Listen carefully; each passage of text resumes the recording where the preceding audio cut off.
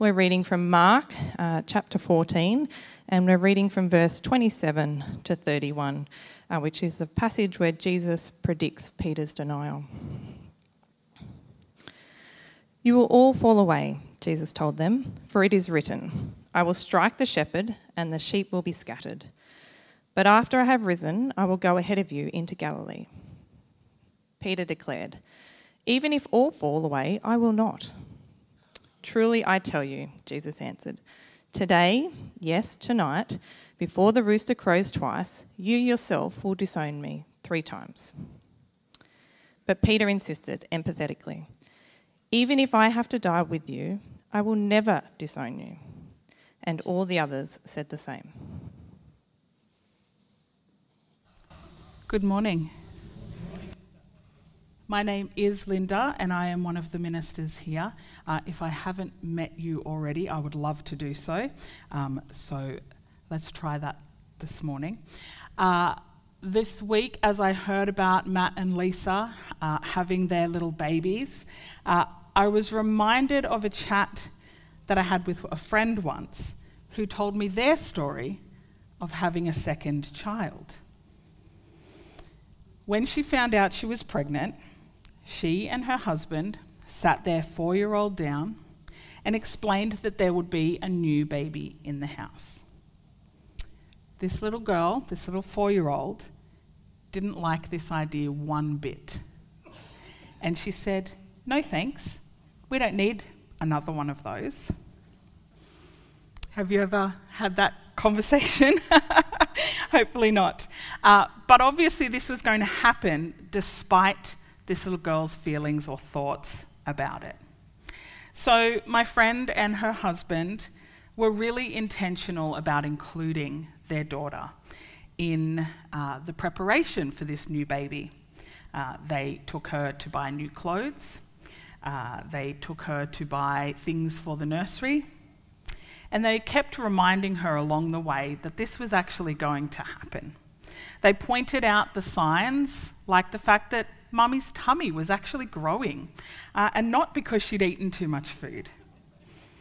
They showed her ultrasound pictures, lots of things like that to try and prepare their daughter for the arrival. But when the baby came, this little girl was shocked. She thought that Mum and Dad had been tricking her, that they'd been joking for all these months. And she went around and she asked all of the family members that came to visit if they had any idea that this was actually happening. Apparently there was lots of tears and questions around when this baby might also be leaving. Even though she had been prepared for this day, that her parents had spent time showing her the signs that this was something that was going to happen, she didn't believe it was true. Now don't worry, this happened quite a few years ago. There have been siblings born into this family since, and it went much more smoothly. Everybody is friends, and there is a lot of love. But I don't think it matters how old we are or what circumstance we're going through. Sometimes we don't always see what's happening right in front of us. In our passage today, Jesus opens with a statement that really serves as a warning sign to his disciples. He tells them that they're going to fall away, that their loyalty is going to be tested. So the disciples have just finished the Last Supper. We're actually going to go back next week and look at that passage. But in the passage where we are today, it would be quite late at night, probably somewhere between 10 o'clock at night and midnight, in the first watch of the night. The disciples will have had full bellies, and it's been a pretty heavy night so far. Jesus has, in a sense, recreated the idea of the Passover meal, something that had been very regimented and something that had a very specific rhythm to it. So the disciples have now left the upper room. They've sung a hymn together, no doubt a psalm, and they've gone out to the Mount of Olives.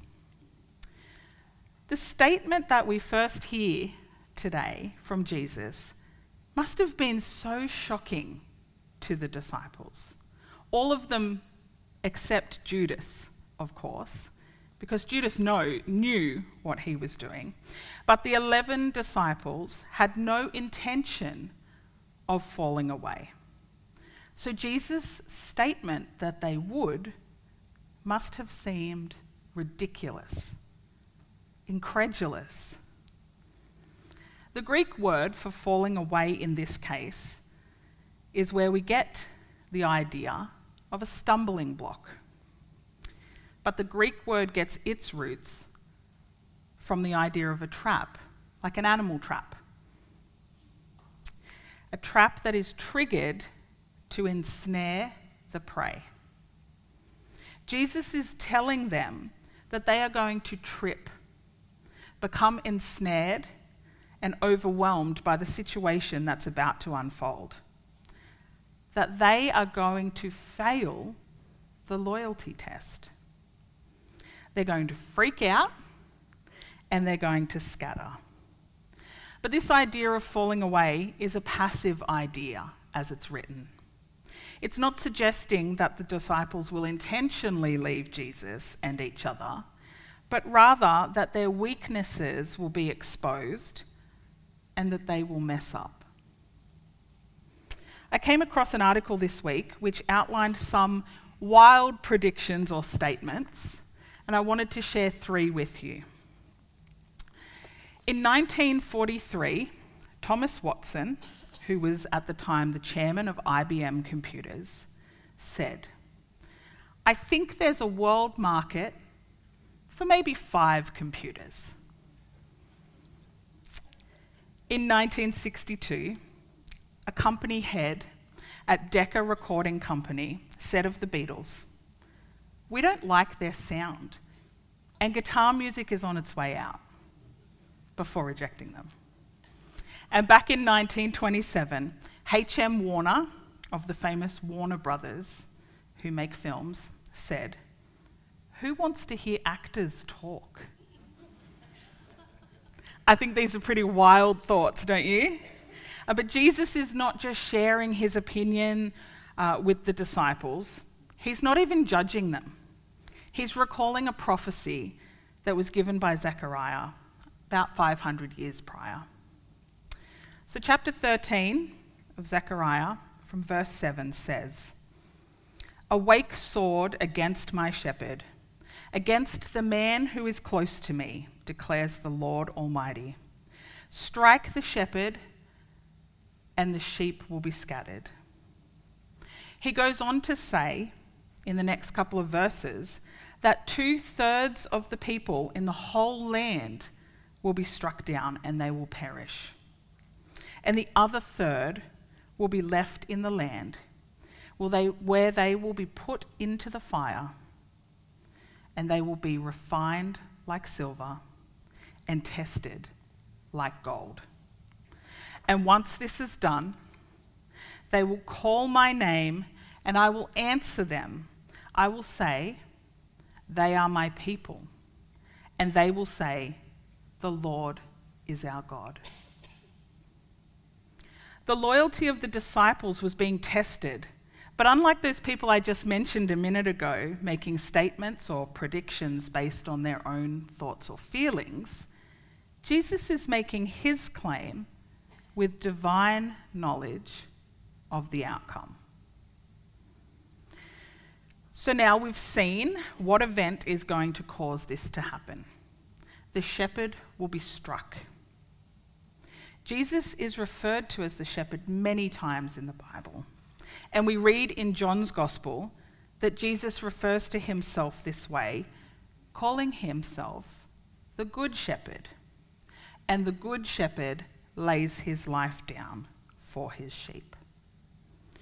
When the shepherd is struck, the sheep will scatter.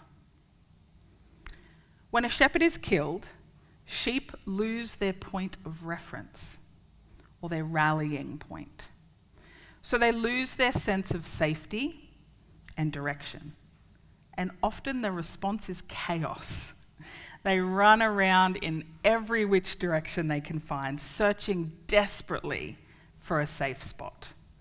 Because if the shepherd, the mighty protector, can be killed, then surely the sheep are in danger of being next. Now, I'm not sure that sheep actually have this amount of cognitive functioning, but they at least have instincts that help them sense that without a shepherd, they face danger. For the disciples, not all is lost. Jesus is telling them that once he has died and the disciples have tripped up and scattered, that he will rise again and gather with them once more in Galilee. Jesus' love and loyalty for the disciples is on display here. His warning to them is not to suggest that all is lost, but that there is hope for them despite their fear and their weakness when things get tough. Jesus will return to them. Now we have Peter enter the scene. Good old Peter, who thinks that he knows more about himself than what Jesus could ever know. Does that sound familiar? It does to me.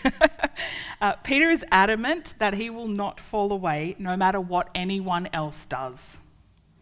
He is capable of getting through these next few days unscathed with his integrity and his loyalty intact. Peter thought that his good intentions would get him through, despite Jesus telling him otherwise. And Peter missed the warning signs. A couple of examples of those signs could be when Peter was called to trust Jesus on the water. Jesus calls Peter out and asks him to trust that he won't drown. But Peter gets scared. Even though he starts off well and intends to step out, he does. He steps out in faith, but then he wavers and he falls. Peter rebukes Jesus for talking about his own death. Peter thinks that Jesus is the Messiah. We know that. He says that. But Peter has ideas about what that Messiah looks like and how that Messiah acts.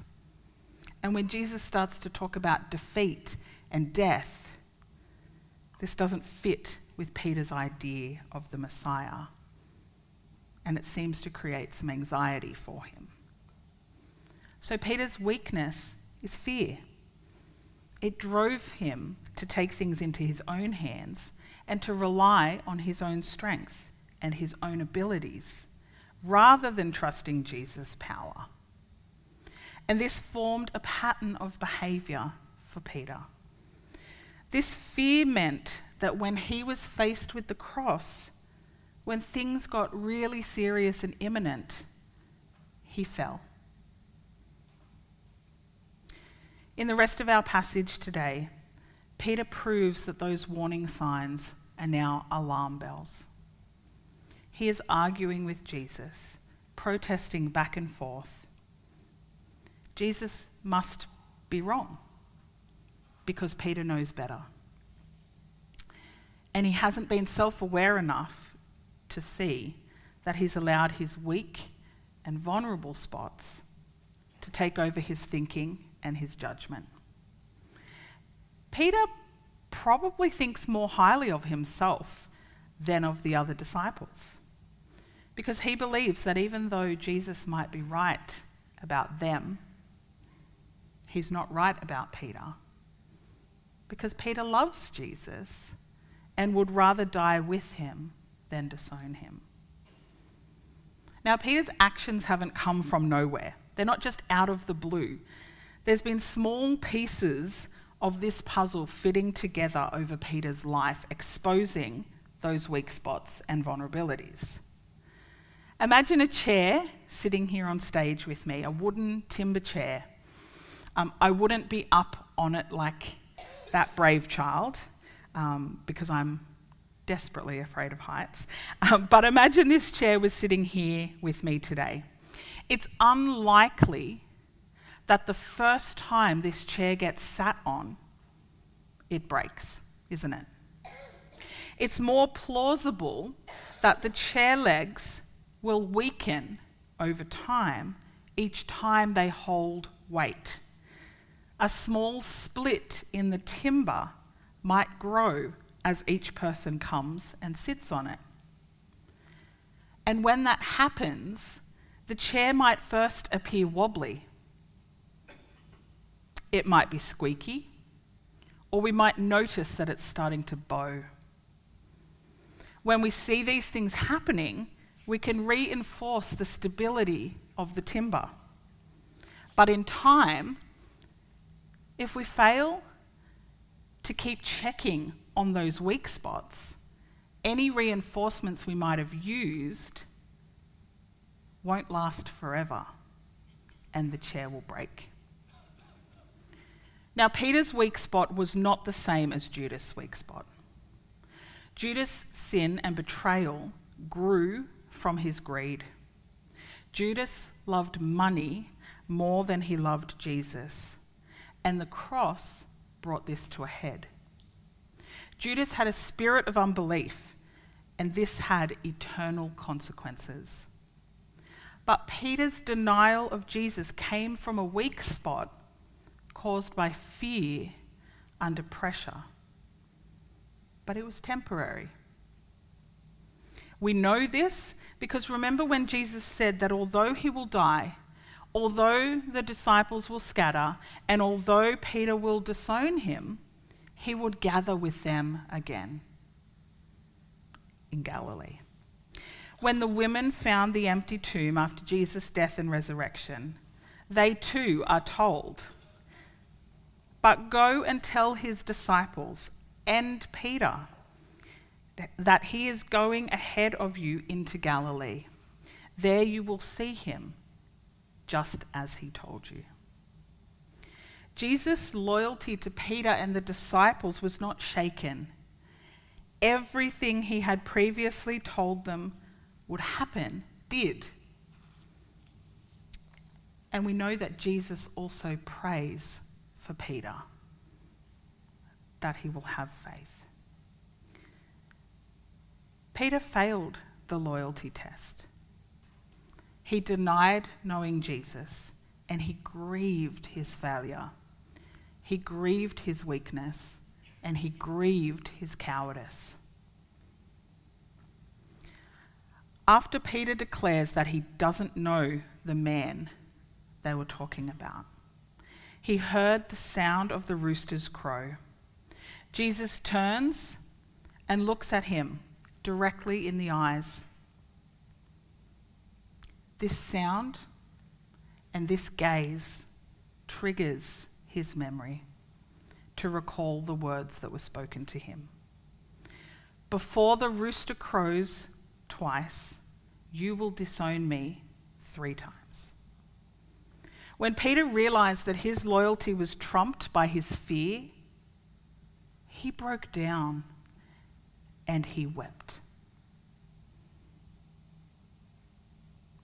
But that's not the end for Peter, because we know that he goes on and he proclaims the name of Jesus and shares the gospel with so many, even when faced with prison. He remains loyal to his mission after grieving his mistake. And you can read about that in the first couple of chapters of Acts. So what can we learn? I think the first thing that we can take away is that we all have weak spots. And those weak spots bend, and sometimes they break under pressure. Our best intentions don't always line up with our actions. In what areas of your life are you missing signs? For some of us, those areas or those things in our lives will be concrete. But it's the things that aren't so concrete that worry me the most. They tend to trap us ensnare us like prey, and cause us to stumble. And they reveal the position of our hearts. For Peter, it was fear and a sense that he knew better. Now today, in our language, we might call those things anxiety and ego. For us, maybe it's how we spend our time and energy trying to fit everything in for our friends, for our kids, for our families. Or maybe we're searching for things that make us feel valued and justified. I don't know what those things are in your life, but I do know that there will be warning signs. You may experience grief like Peter did when you take steps away from Jesus. You may experience that deep sense that what you're doing or how you've acted isn't right. Listen to those signs. I hope that you have wise Christian friends who at times might question the choices that you're making. Those two are warning signs. Now, this is a risky move, but have you considered checking in with one of those friends, asking them about the things that you're doing or the way that you're treating others? Secondly, I think we can learn to hand over our areas of weakness to the Lord rather than relying on our own strength. When we're faced with the same problems and the same temptations in our lives over and over, a pattern has formed. It's not often that we take giant steps into those areas. Usually, we start with small baby steps. And as we test out the consequences and how those steps make us feel, we take bigger and more steps until we've crossed the line and our loyalty to Jesus is compromised. Peter didn't pick up on any of the warning signs in his life. Even when Jesus rebukes him and argues with him, Peter still thinks that he can do everything in his own strength. There are things in our lives that we're unable to give up and hand over because we think we know better. Or more dangerously, because we think those things don't affect us. But Jesus knows better than we could ever imagine. And once we acknowledge those vulnerabilities, we have an advocate who we can ask to help us when we are weak and tempted. Paul directs us in 1 Thessalonians to pray without ceasing. This is so we can remain consciously aligned with Christ. Peter didn't ask for Jesus' help. In fact, he didn't ask for anybody's help. He spent all of his time and his energy protesting that he would indeed remain loyal. But loyalty comes at a cost. Jesus proved his loyalty through his death on the cross, and God proved his love by offering us redemption when Jesus rose again and defeated that death. This Lent, as we head towards Easter, we can be assured that the cross reveals the greatest picture of loyalty and of love. Let me pray for us. Heavenly Father, we thank you that you have called us to be your people and that you are our God. Lord, help us in our weakness to rely on your strength. Help us, Lord, to see those warning signs and to acknowledge them. Help us to seek through your Holy Spirit an advocate that we can hand those things over to and pray that you might heal us. Lord, I thank you for the sacrifice that Jesus made on the cross. I thank you that you gave your one and only Son so that we may have eternal life.